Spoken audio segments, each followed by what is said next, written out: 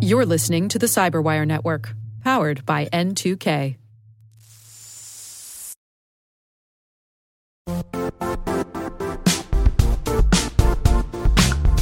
And now, a word from our sponsor, Zscaler, the leader in cloud security.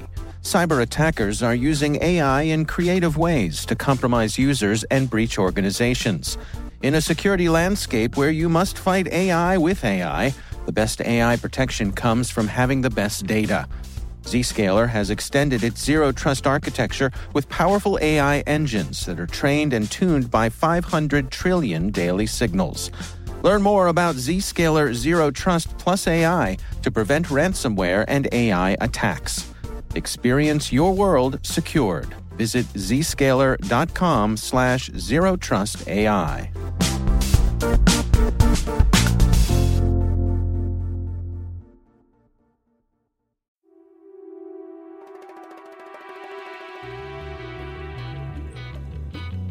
Hi, and welcome to Spycast.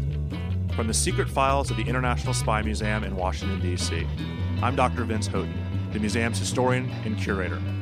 Every week, the museum brings you interesting conversations with authors, scholars, and practitioners who live in the world of global espionage.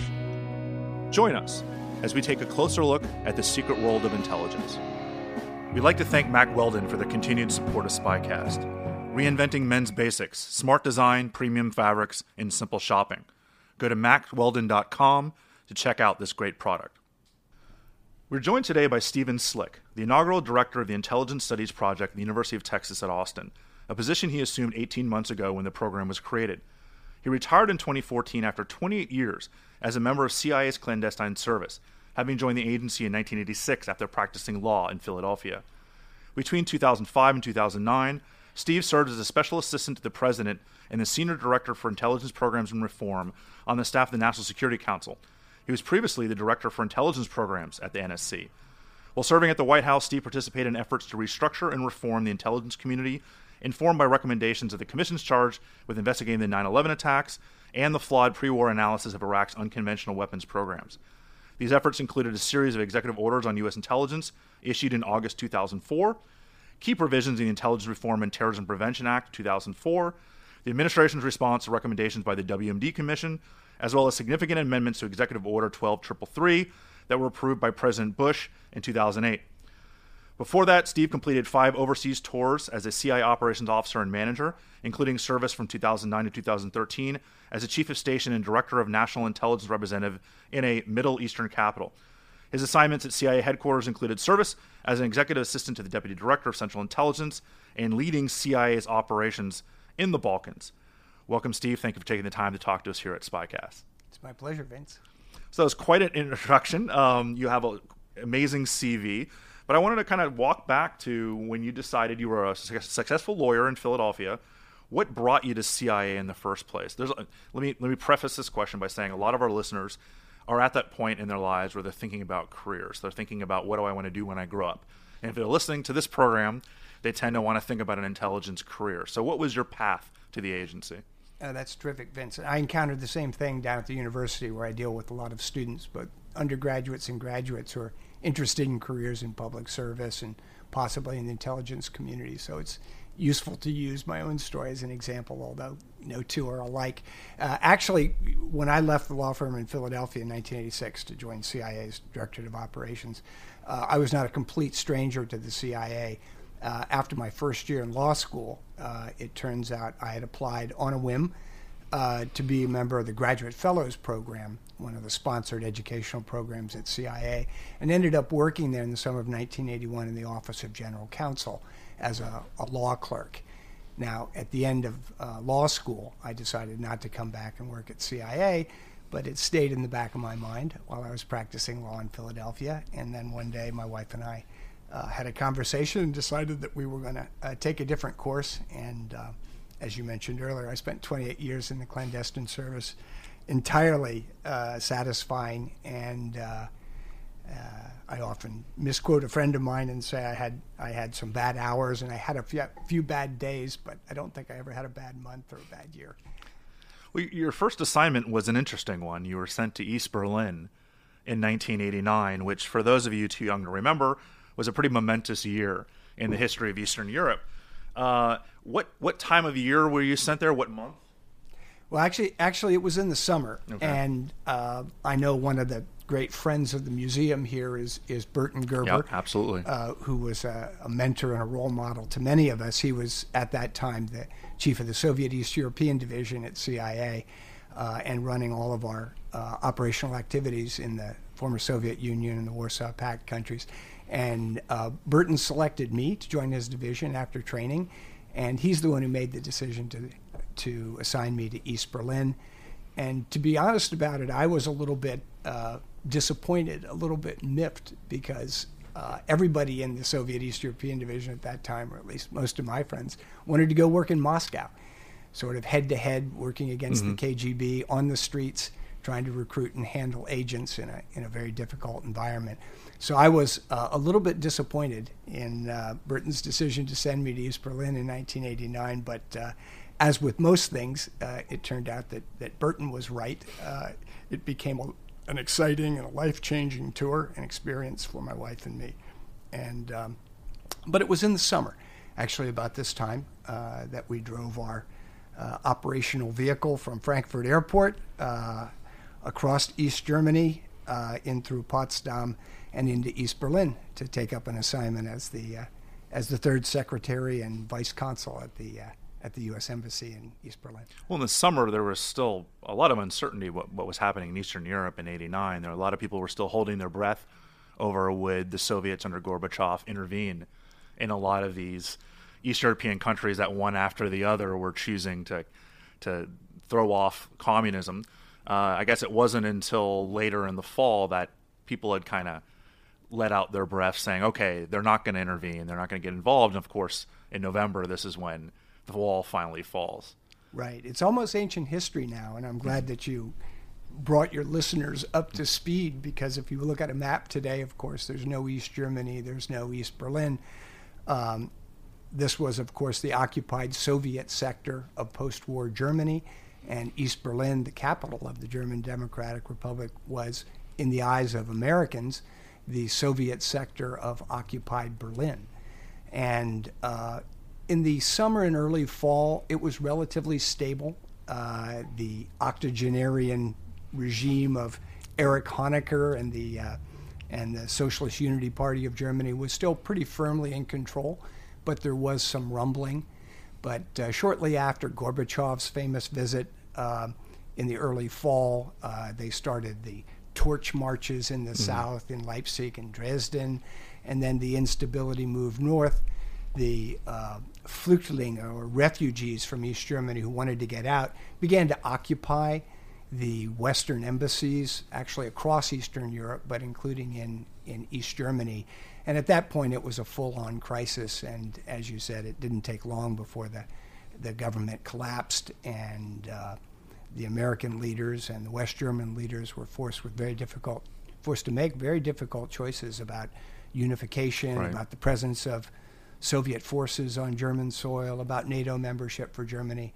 And needless to say, these were all very high priority intelligence requirements for us. Well, if I remember right, Honecker was even considered more hardline than even the Soviets. Wasn't Gorbachev's trip to East Germany kind of a calm down, settle down a little bit, don't get caught behind the winds of change? If I remember right, historically, they didn't even bring him to any areas where there was problems going on. They kind of gave him a very sanitized tour of East Germany at the time. Right. It was closely stage managed, but the fact of the matter was, by that point, Gorbachev represented change. He represented something different, created a stark contrast to Erich Honecker, and as I said, these very elderly folks in the East German Politburo who'd been running the country literally since the end of World War II. And Gorbachev was a breath of fresh air, and he descended off the aircraft and famously delivered the socialist kiss to Erich Honecker on the lips, welcoming him to East Germany. And the ride-in from the airport was sort of a preview of what was to come and what the visit would represent to the East Germans, who were growing unsettled. They were chanting "Gorby, Gorby, Gorby" along the motorcade route. And for those times in that place, he was a rock star, very dynamic figure. And his visit, I think, in many eyes, was the tipping point for change in East Berlin. Now, obviously, they also would have had some very significant conversations about whether the Western group of Soviet forces would be called out of barracks if necessary to ensure stability on the East German streets, because the protests were beginning. And the question is always in those situations, how vigorously is the regime going to put down the demonstrations? Right. Will they use live fire? Will they call out the military? And in the case of East Germany in 1989, the biggest question was whether the Soviet forces would come out to preserve the East German state. Because everyone's thinking about the Brezhnev Doctrine going back to 1968, and that was kind of the Gorbachev repudiation of that doctrine, I guess, in Poland at the beginning of 1989 was kind of the tipping point, the beginning of the end. I'm wondering if it was a surprise to everyone when the wall was open, because even the East Germans weren't expecting it to happen when it did. How hectic was life for you in those hours and days in November of 1989? Well, I'll tell a tale against interest. If I were ever to write a book, and I've promised not to, I would have to admit that I was in a bathtub in Strasbourg, France, watching on television as the Berlin Wall was breached. So that's just how much of a surprise it was to the CIA. One of their few operations officers assigned to East Germany was taking the weekend off in France. It was our first weekend out of East Berlin, and we wanted to get away. And so I missed the initial days. But as you recall, the events that evening, it actually was 2 or 3 days until one could actually get back into East Germany, because the crossing points were literally flooded with people moving the other direction. And so, to be honest, there was not a great deal of intelligence work to be done in the immediate aftermath of the collapse of the wall. There was later on, but I do miss not having been there that evening. It would have been a life-changing event, and it was in any case. I imagine that the reunification debate was an interesting one for CIA, because you have this organization, the Stasi, that had been arguably more repressive than CIA, or of course than CIA, than KGB. Considerably more than CIA, arguably more than KGB. And you now are trying to figure out a way, can we reunify these countries, and how do we do it most effectively? At the same time, you're trying to rout out the remnants of East German intelligence. You know, they had very effectively penetrated NATO, very effectively penetrated the French and the West Germans, and maybe even the U.S. government in some cases. How did this play out? Because if, for those, again, who don't know the timeline, Germany reunified in 1990. We're talking less than a year after the wall falls. So this had to be done very, very quickly. How difficult was it to reconcile almost like a denazification after the war? Not that the Stasi were as bad, but they were pretty bad. So how do you reconcile these former East German intelligence officers, bring them back into a reunified Germany? Well, as you mentioned, that the East Germans had a highly effective, notorious, I guess infamous would be the more appropriate word, security service, the Ministry for State Security, or MFS, better known as the Stasi. They were highly effective. They were brutal in dealing with dissidents in their own population. They were very vigorous and energetic in keeping track of people like me and other Western diplomats that were living there.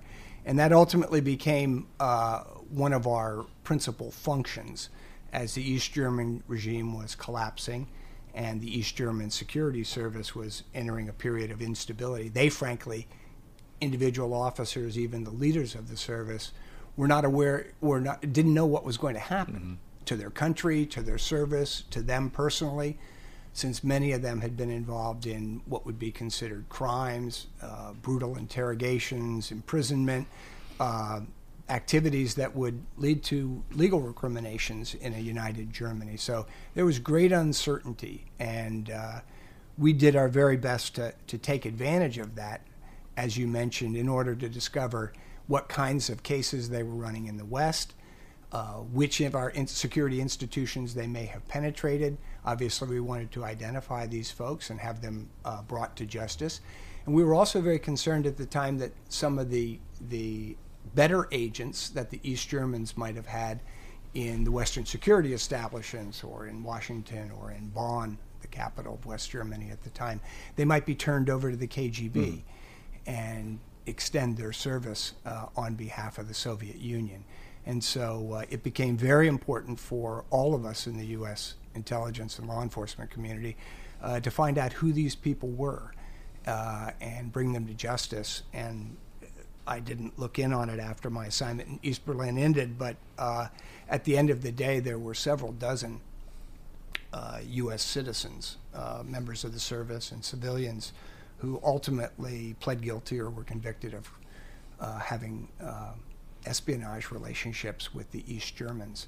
And so it was just a testament to how effective the external arm of the MFS was in penetrating Western governments. Now that you'll remember was the HVA, the Hauptverwaltung Aufklärung, the main department for reconnaissance, and it was led by Marcus Wolf, the apocryphal model for John le Carré's Carla. Right, the man without a face. And also the man without a face. Who, of course, wrote a book about himself after. And also spent some time in the dock. He was eventually charged in the murders of several people who were killed trying to flee to West Germany, and ultimately acquitted, as I recall. But anyway, he was quite a notorious Cold War intelligence figure, a really mythical, legendary figure. And truth be told, he ran a highly effective service, and the East German security services were quite good at what they did, what they were charged to do. Now, ultimately, it wasn't enough to save an illegitimate regime, and the leaders of East Germany got what was coming to them, and the people of East Germany were reunited with the West and have gotten on with their lives. So it had a good outcome, but on the intelligence front, I must say, the East Germans had a great degree of success against the West. I'd like to take 2 minutes to talk to you about Mack Weldon. You've heard from me before about their quest to reinvent men's basics and how we shop for them. T-shirts, undershirts, socks, underwear, hoodies, polos, and shorts, including their state-of-the-art Silver line, which uses technology proven by U.S. Special Forces, NASA, and Olympic athletes under the most extreme conditions. Today I want to tell you more about their Vesper Polo, a perfect product for SpyCast fans. The Vesper Polo has design inspired by James Bond. It has advanced fabrics and a color that'll always keep its shape. The polo shirt is unlike any other. The Vesper Polo is even named after the company's favorite Bond girl from Casino Royale, Vesper Lynd, which makes me think that their next product might be the Dr. Holly Goodhead turtleneck. Make it happen, Mack Weldon. We're waiting for it. Nothing, of course, says realism more than Denise Richards as a nuclear physicist. All jokes aside, the 007-inspired Vesper Polo is a timeless icon of style, sophistication, and calm under pressure. Mack Weldon developed a lightweight knit fabric using micro mesh for enhanced breathability. The cotton is combed to create finer threads for smooth, refined look, and the mesh construction simply keeps you cool, no matter who you're chasing this summer.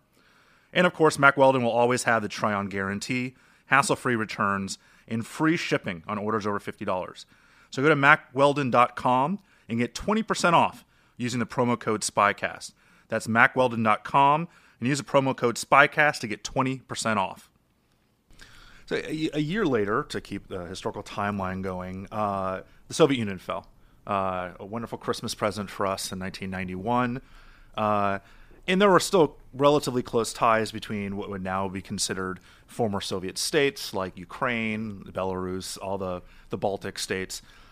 But this had to have been a bit of a gold mine for CIA to try to exploit these former Soviet republics, or at least develop relationships with some of these former Soviet republics that now we're looking at 25 years later.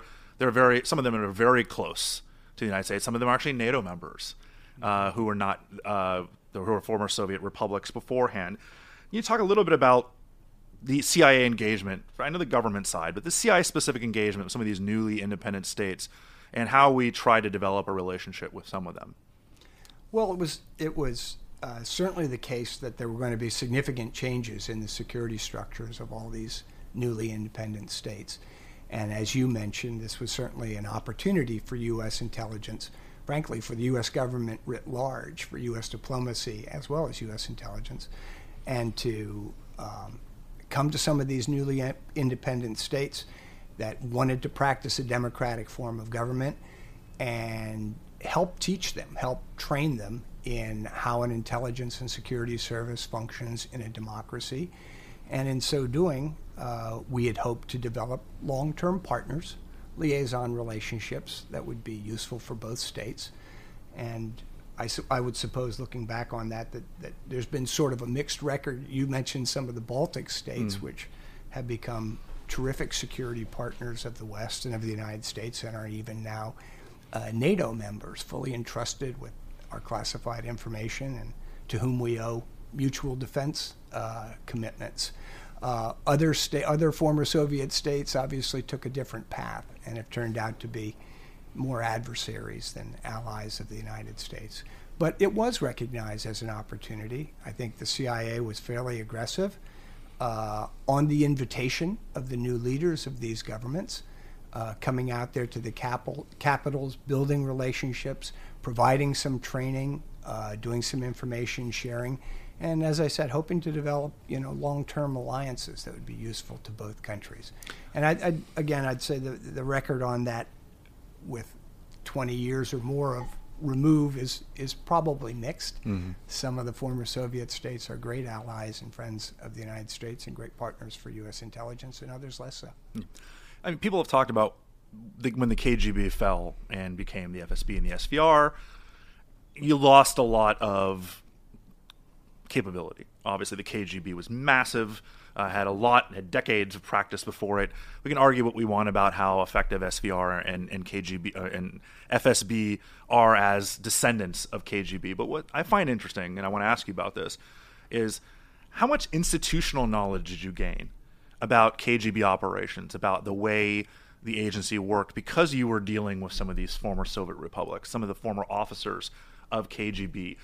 Not East German, they're not Hungarian, they're not satellite states, but these were former Soviet republics that now you almost have a inside baseball view of how their intelligence agency worked. Did that help out the way CIA viewed, not just historically, but potential future Russian operations? Well, I'm certainly no authority on Soviet or later Russian operations, but I would say in my experience dealing with some of these officers that were serving in the services in the newly independent states and had been in the KGB previously, it was a fascinating personal experience to get to know some of them, to hear their stories, the same sorts of questions you're asking me. Why did you decide to do this? What sort of training did you receive? Right. How did the bureaucracy work? How did one get promoted? So there's no question that collectively, from building these trusting relationships with folks who'd been in the Soviet services and the KGB, a unified service at the time, but later the SVR and FSB, that we learned a great deal about the institutions, about the people, about the way of thinking, the way of doing business. And I'm sure in many cases that proved to be valuable for us. So my background, for those of you who've listened to this, know a little bit about the fact that I spent the better part of a year in the Balkans in the late 1990s, in Bosnia in 98 and 99. You were chief of station in a European capital, and you eventually worked your way over to become Balkan operations chief at CIA headquarters. At what time period was this, and then how? The Balkans still today are a very interesting place for those that don't pay a lot of attention to Southeastern Europe. They have the opportunity to really make life interesting for us, whether it's having a genocidal civil war or if it's a conduit for a lot of potential terrorists to work their way into Europe. So can you talk a little bit about your experience with the Balkans division? Well, you've certainly heard the old expression about the Balkans as a part of the world that had more history than it could consume locally. So it exported some of it in terms of violence. Well, I only became involved in the Balkans late in the decade of the 90s. It's important for folks to remember, as you said, particularly some of the younger listeners and visitors to the museum, that in the era before the September 11, 2001 attacks and the focus of our government on countering acts of terrorism, the Balkans were the primary national security issue that the United States was prosecuting. Certainly through the Bill Clinton administration, the Balkans were the administration's number one foreign policy priority, because this was violence and atrocities on a massive scale in Europe, an outcome that nobody hoped for in 1989 when the Berlin Wall fell. Right. And the changes swept across Eastern Europe. So it was very important for the United States to play a leading role in that. And I became involved only at the very end. Was in the region during the NATO air war against Serbia that was intended to persuade them to call back the Ministry of Interior forces, who were at the time committing atrocities against Kosovar Albanians and causing massive refugee flows. And that was a significant military development in Europe. First time the U.S. had fought in Europe since World War II. Ultimately, it was successful in that the people of Serbia and Montenegro rose up. Slobodan Milosevic, the leader of Serbia at the time, made what I think is generally regarded as a horrific strategic error by calling an election that he didn't necessarily have to call under their constitution. And then he tried to steal it. The people wouldn't tolerate it. They marched on Belgrade and took back their government, which was all very inspiring for those of us who were in the region at the time.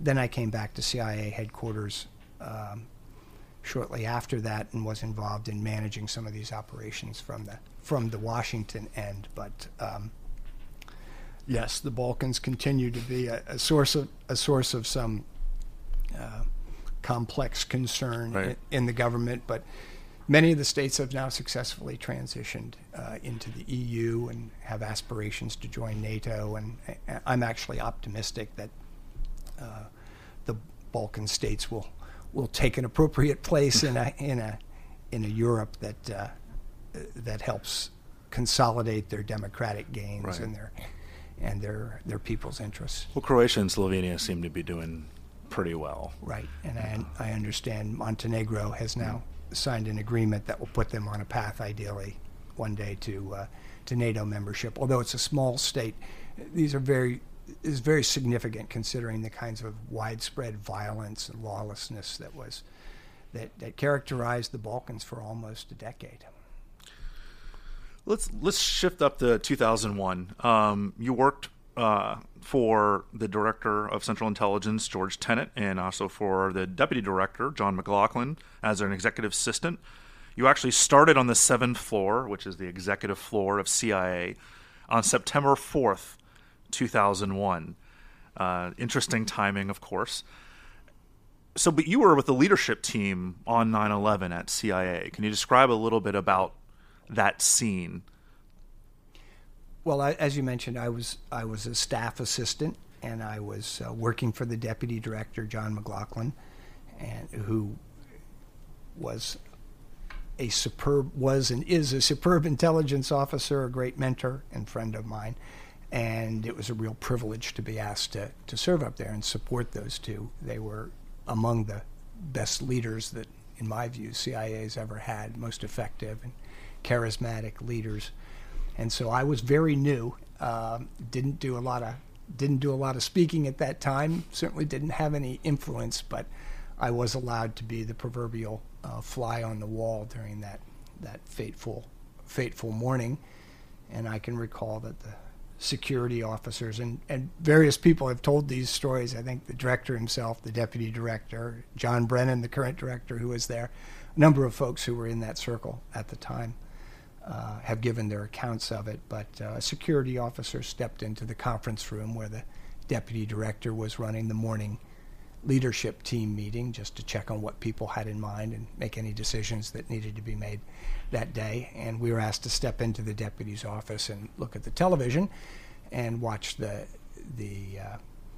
aircraft fly into the second tower in New York.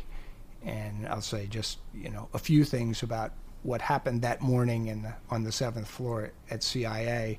First off, there was great emotion, but great calm, great professionalism, the director and the rest of the team, including the Counterterrorism Center Director, Cofer Black, and others, recognized immediately that this was an al-Qaeda attack on the United States. And the confirmation of that came up off the flight manifest just a few minutes later.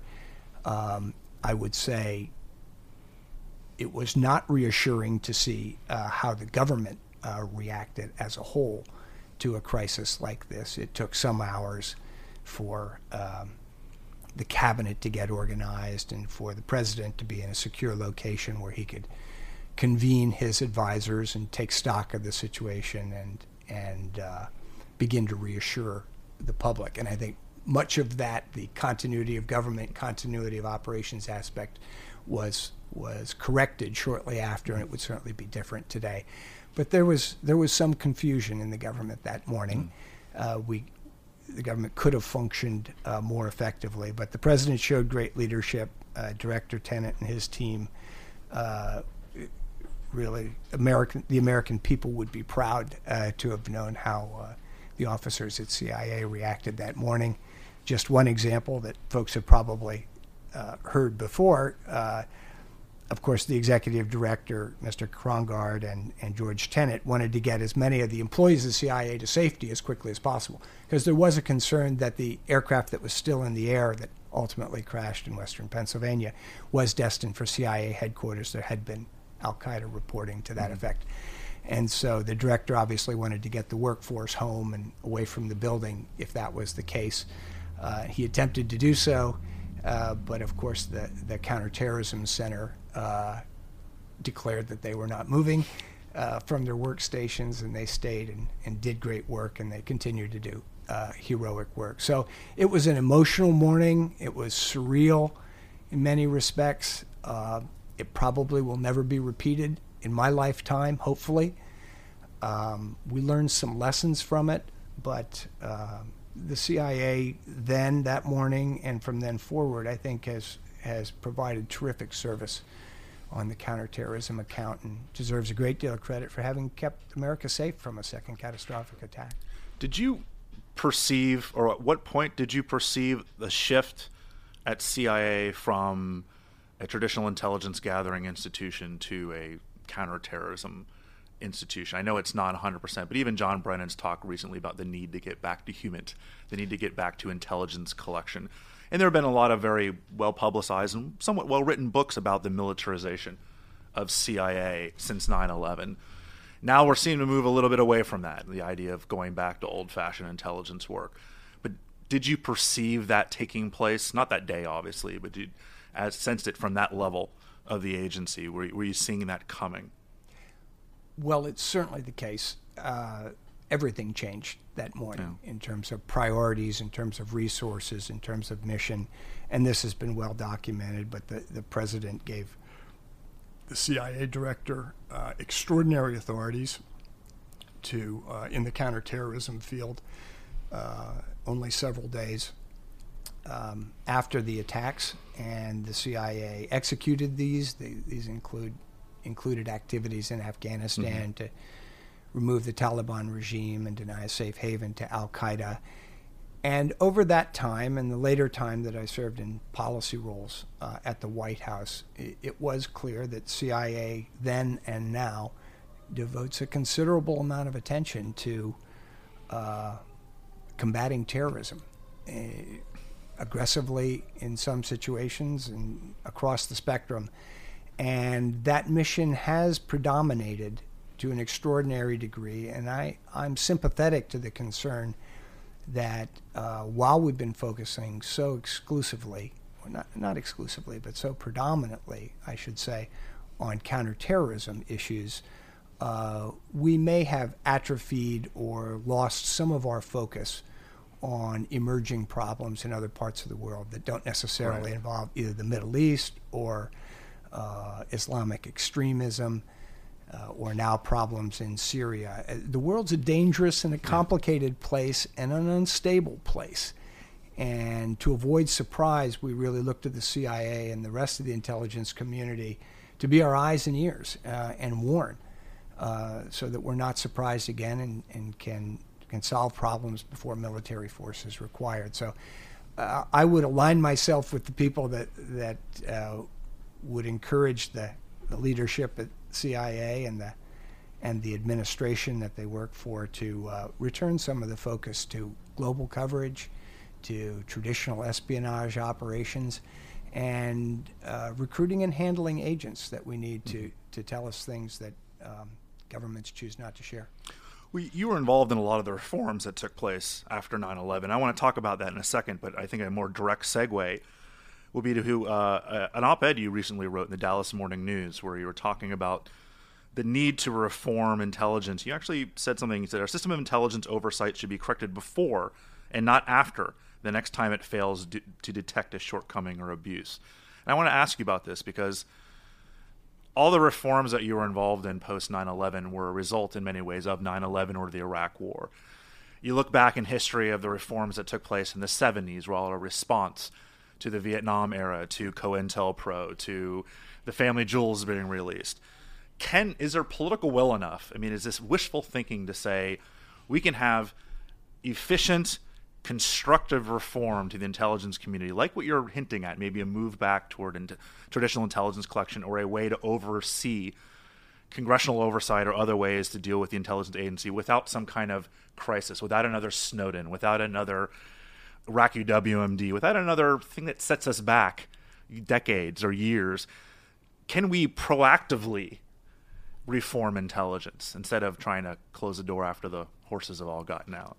Well, that's a terrific question. I should explain that the op-ed that my colleague Will Imboden and I wrote was actually summarizing a report that our graduate students had prepared based on research they conducted over the last year. You actually had the opportunity to meet them here at the Spy Museum. That was their reward for all of their hard work and careful research. But anyway, they wrote an extensive report on how we in the United States supervise and oversee our intelligence community.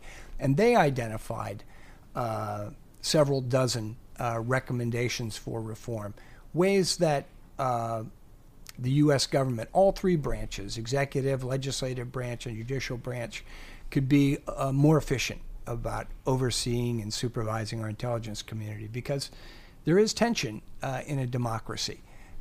Because of the secrecy that surrounds intelligence operations, there are opportunities for abuse.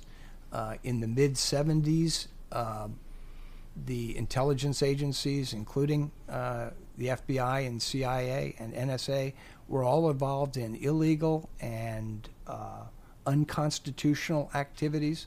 They're inappropriate, unauthorized. And the hearings conducted by the Church and Pike committees started a new era, at least of legislative oversight by the Congress of the intelligence community. Now, to be fair, the first thing our students concluded in their report was that no other government in the world supervises or oversees as diligently its intelligence community as the United States. So this is not an opportunity for other countries to be critical. Right. We spend more time supervising and overseeing our intelligence operations than anybody else. We take it quite seriously. Yet the students believed, and we agreed with them, that there are a number of steps that could be taken that would make intelligence oversight more effective, more penetrating, and more capable, as you said, of making some of the changes that we may need to make it at CIA and other agencies. Pressure from Capitol Hill, from the Congressional Oversight Committees, is one of the few tools available for changing the Intelligence Committee, which is, pretty traditional, pretty conservative, averse to change in most instances, like every other bureaucracy. So the students thought that this would be a good time to take stock, make a few changes, and they encouraged the Congress, as well as Director Clapper and the folks at the Office of Director of National Intelligence, on some steps that they might take. On the question of whether our intelligence community can be fundamentally changed, fundamentally restructured, have the priorities shifted significantly without a crisis, I'm dubious about that. The history has shown that the U.S. intelligence community can and will be changed in the aftermath of a crisis, not before one. although elections are significant opportunities. With a new commander-in-chief, a new first customer for the intelligence community, a new president has a window of opportunity when they can set new priorities, enforce new structures, and bring change to the intelligence community. And we're hopeful we'll see some of that after the coming election. Well, you were heavily involved in the provisions of the very awkwardly named Intelligence Reform and Terrorism Prevention Act of 2004, which I apologize if you named it. The IRTPA. Yes. Which, for those of you who don't know a whole lot about it, this is pretty groundbreaking. This really codifies the ODNI. This is creating the capital I, capital C intelligence community as we think of it today. It does a couple other things also, but this is basically just a decade ago when all these massive transformations took place, and now we're talking about, and it's not just your students. They're really tapping into the feelings of many people within the community that there needs to be continued reforms and continued changes. Can it be done through things like Executive Order 12333? Can it be done through things that don't involve Congress actually doing anything? Because that might be problematic in the near future. How much can the new director? I imagine John Brennan will, with when President Obama leaves, John Brennan may transition, but I doubt President Clinton/Trump will keep him around. It's just not normal for that to take place. The new DCIA, maybe a new DNI. How much opportunity? You hinted to it a little bit. How much opportunity will the new administration and the new administration at CIA be able to tweak this? Well, just to retrace and add a little bit of texture to the history, for your listeners, in 2004, in the aftermath of the submission of the report by the 9/11 Commission, the Blue Ribbon panel that looked at the 9/11 attacks and considered what steps we might take to prevent a second attack and improve our counterterrorism capabilities. There was a law passed by the Congress in the fall of 2004 called the Intelligence Reform and Terrorism Prevention Act. It drew extensively on the recommendations of the 9/11 Commission, but also included considerable input from the Congress and from the Bush administration, which provided a draft of the legislation that most of the provisions of which ended up in the final bill. So this was the most significant restructuring of the intelligence community since the 1947 National Security Act. It was a big deal. And as you said, it created the Director of National Intelligence as a new, strengthened leader of a better integrated intelligence community, and also the National Counterterrorism Center, mandated information sharing between agencies. It did a significant amount of important work. Now, we actually held a conference in Austin in the fall of 2014 addressing just the question you asked. On the 10th anniversary of the IRTPA, we invited the DNI, his predecessors, the CIA director, a number of other folks down to Austin to answer the question, 10 years after intelligence reform, are we smarter, are we safer? And we had a terrific discussion there. There are different views. My own view is that we've not gone far enough yet with change. I don't believe that the IRTPA was a perfect piece of legislation, but I believe that the steps it made were positive ones, and that our intelligence community functions better and keeps us safer if it's led by a strong central leader, and that leader is the Director of National Intelligence. So I'm generally in favor of that. There would be a number of other folks who could, particularly from my former agency, the CIA, who might sit here and argue that the changes made in the IRTPA, the stand-up of the Director of National Intelligence Office, some of these other steps were not positive, and that we should go back to the system as it existed before the 9/11 attacks. I don't think that's going to happen, and I don't think that would be wise. But like many other folks, I am pointing to the upcoming election and a new president after two 8-year presidents, after 16 years of two men holding the office. We'll have a fresh look at the U.S. intelligence community. And ultimately, this community exists to serve the president. At the president's daily brief staff, they refer to him or her as the first customer. And so the new president will have an opportunity to evaluate whether this community is serving their information needs or not. And if they're not, or if the new president is not completely comfortable with how the intelligence community is functioning, how it's organized, or how it's led, they have tremendous flexibility to make changes by executive order. I would not argue for opening up the IRTPA to a new round of congressional amendment. I think the president has it within his or her authority to shape the intelligence community to suit the president's needs without new legislation. And I would encourage the next president to do that. I think there's a lot of people at your former employer that would say that the DCI was a strong central leader that could have taken care of the rest of the intelligence community. But for those of us that aren't ex-agency, I completely understand what you're saying. I want to talk about your new job at the University of Texas in Austin. One interesting thing that I saw is one of your mission statements that the program at the University of Texas was created out of a conviction that the activities of the U.S. intelligence community were increasingly critical to safeguarding our national security and yet were understudied by universities. And this forget the university part, but this is really part and parcel of the mission statement of the museum. And we've noticed that the American public is unfortunately, and not the listeners of this podcast, because you wouldn't be listening to this if you weren't halfway educated about it, but the majority of the American public is not understanding the role and importance of intelligence. And when this was stood up, was there an idea of, I mean, you can only do so much at one university. I mean, are you trying to create essentially a benchmark, a gold standard that perhaps other universities may follow, or are you just thinking more modestly than that? And let's say, who can we actually put out into the world that has a better understanding of intelligence work? Well, that's a great phrase, gold standard. If you don't mind, I'll borrow it. Mm-hmm.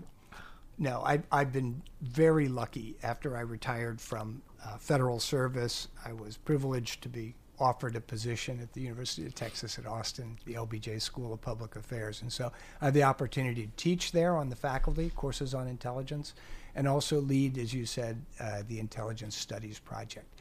So this is a very exciting development, exciting for me, exciting for the university, and it's designed to do precisely what that mission statement said, and that is to bring greater academic and public attention to the craft, the discipline, the study of intelligence. And in that respect, we're kindred souls. We have a common mission. We congratulate you for making intelligence accessible and entertaining, and it's just real exciting to walk through your lobby full of school groups and visitors to Washington, all getting excited, and along the way learning some things about a little understood profession. Well, taking that just up a notch to the university and the academic environment, which you're also familiar with. And the fact of the matter is that the U.S. intelligence community cost the American taxpayers upwards of $60 billion a year, and the number was higher just a few years ago. And there are 100,000 or more people, not including contractors, who make a living in U.S. intelligence, trying to warn the U.S. president of building threats, trying to support the policy development process with objective, accurate, timely information. This is very serious business. Yet, you may be able to, but few other people could name me 5 universities in the United States where a student can take a course and understand the role that the U.S. intelligence community has played in the history of our country, in the prosecution of our wars, in the fight against terrorism. And there is such a role. So anyway, this was the fundamental recognition, and I have to say it wasn't mine. We have a great team at the University of Texas. It doesn't hurt to have the chancellor of the entire UT system be William McRaven, who has a little bit of history involved with this as well. Well, that's right. So Bill McRaven was a former JSOC commander and one of the architects, actually commanding officer at stages of the Osama bin Laden raid, a great patriot, a great educator. The university president, Greg Fenves, strongly supports what we're doing. My colleague on the second floor at the LBJ school is Admiral Bobby Inman, who's just a phenomenal figure in the history of U.S. intelligence, was the NSA director and later the deputy director of Central Intelligence during the Carter and Reagan administrations. And so we have a wealth of expertise there. We have thousands of energetic, enthusiastic undergraduate and graduate students, and a whole lot of them are interested in public service. And for many of them, that means service in the Defense Department, the national security or intelligence communities. And so it's just a heck of a lot of fun. It's a great challenge to help prepare these folks for that, give them some of the knowledge, some of the skills they're going to need to come up here and be the next leaders of U.S. intelligence. And we've even given them a role model in this case, in that you'd mentioned the CIA director, John Brennan, happens to be a University of Texas alumnus, holds a degree in government. And so he's an example to all the kids on campus that if they put their nose to the grindstone, work hard at what they do, and succeed, they too can lead a major intelligence agency. But we do want to we want to serve our own campus community. We want to serve the University of Texas system. And I would be delighted if we eventually became a model for similar programs at other schools. Well, what really stood out to me this last primary season, now that thank God we're beyond that, was I was sitting with a bunch of very smart professionals watching the Democratic primary debate, and when Martin O'Malley started talking about needing more humans. And now, he didn't really know what he was talking about, and neither the audience really didn't know what he was talking about, but more startling to me was I was around a lot of people who had master's degrees and who worked in politics, and they're like, what did he say? And they're like, human intelligence. This is, and it was startling that I know he's using acronyms. I know we throw around these, IMINT and MASN, and people don't necessarily know them in the real world. But the fact that no one really understood what he was saying, including Martin O'Malley, was just something that really kind of codified what we believe here at the museum, that we need to do something. Because there's nothing more important than an American presidential election for the American public to understand some of the issues. And the issues for this election, and probably the next one and the next one after that, are going to involve intelligence matters. Whether it's Russia or Iranian nuclear weapons or ISIS or drones or advanced interrogation, all these things that are somehow involved with the intelligence community. And it seems impossible to create a well-informed citizenry without integrating intelligence into the curriculum of at least college. And it's interesting. I mean, I do know the couple of places around the country. I tried to do something with it at University of Maryland before I left, and it didn't catch on. But hey, it's a great thing that you have now stood up at UT Austin. And I would love to have a place where there would be an undergrad intelligence, like not just a course, like a whole system of courses there. Right. Well, thanks for that encouragement. I mean, the University of Texas is an exciting place for lots of reasons. We have tremendous support and momentum behind this program. We're going to do our best with it.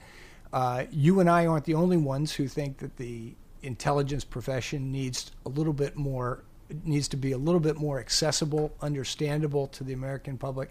It is at the center of our national security debates. As you mentioned, there's not an issue that is not going to turn, not a national security issue that isn't going to turn decisively on the quality of our intelligence performance. Yet it's little discussed and little understood. We're going to do what we can at the graduate and undergraduate level at the University of Texas. The Director of National Intelligence has put a lot of his energy behind a transparency initiative. He also thinks it's important that he and other community leaders get out there and talk to the American people about intelligence. Now, we also have to understand that with those people out talking about intelligence, that's a double-edged sword. There are costs to that, because to be effective, intelligence operations need to be secret. Right. And while the director and the director of CIA and NSA and other organizations are out educating and talking to the American public so that the voters understand more about this profession, they're also sharing that information with the Chinese, the right. Russians, Al-Qaeda, ISIS, and a number of people who don't mean us well. And so they have to be careful, as do we. But I think it's time and energy well spent. And we'll appreciate our continued relationship with you and the museum. And I know our students certainly enjoyed their tour and meeting with you when they were here. We'd like to thank our great sponsor, Mack Weldon, for continuing to support the SpyCast family. Remember, you can get 20% off at MackWeldon.com by using the promo code SpyCast. That's MackWeldon.com, Key in the promo code SPYCAST and get 20% off. Well, Steve Slick is the director of the Intelligence Studies Project at the University of Texas at Austin. He also teaches at the LBA School of Public Affairs. If you are a high school junior or senior, or you are an undergrad thinking about grad school, I highly recommend checking out their website. You just have to Google it. It comes right up. It tells all about the program, what kind of courses they offer. It's an extraordinary program. It seems to be one of a kind, and it's something that's definitely, hopefully going to be around for a long time. So, Steve, thank you for taking the time to talk to us here today on SpyCast. My pleasure, Vince. Thank you. Thank you for listening to SpyCast. Remember, every Tuesday we will post a new podcast available from both spymuseum.org and iTunes. If you have any questions or comments about SpyCast, email us at spycast@spymuseum.org or leave a comment or review on our iTunes page.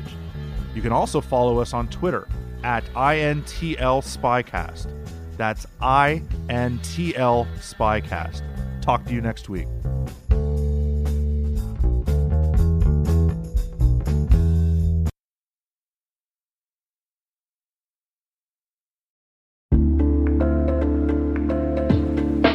Hi, everybody. It's Maria Varmazes here, your host over at T-Minus Space Daily, and sometimes a guest on Hacking Humans, too.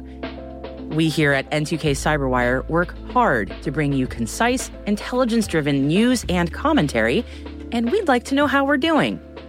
Please take a few minutes to complete our audience survey and share your feedback to help us continue to grow and meet your needs. Visit cyberwire.com/survey. That's cyberwire.com/survey to get started. Thanks so much for your input as we reach for the stars.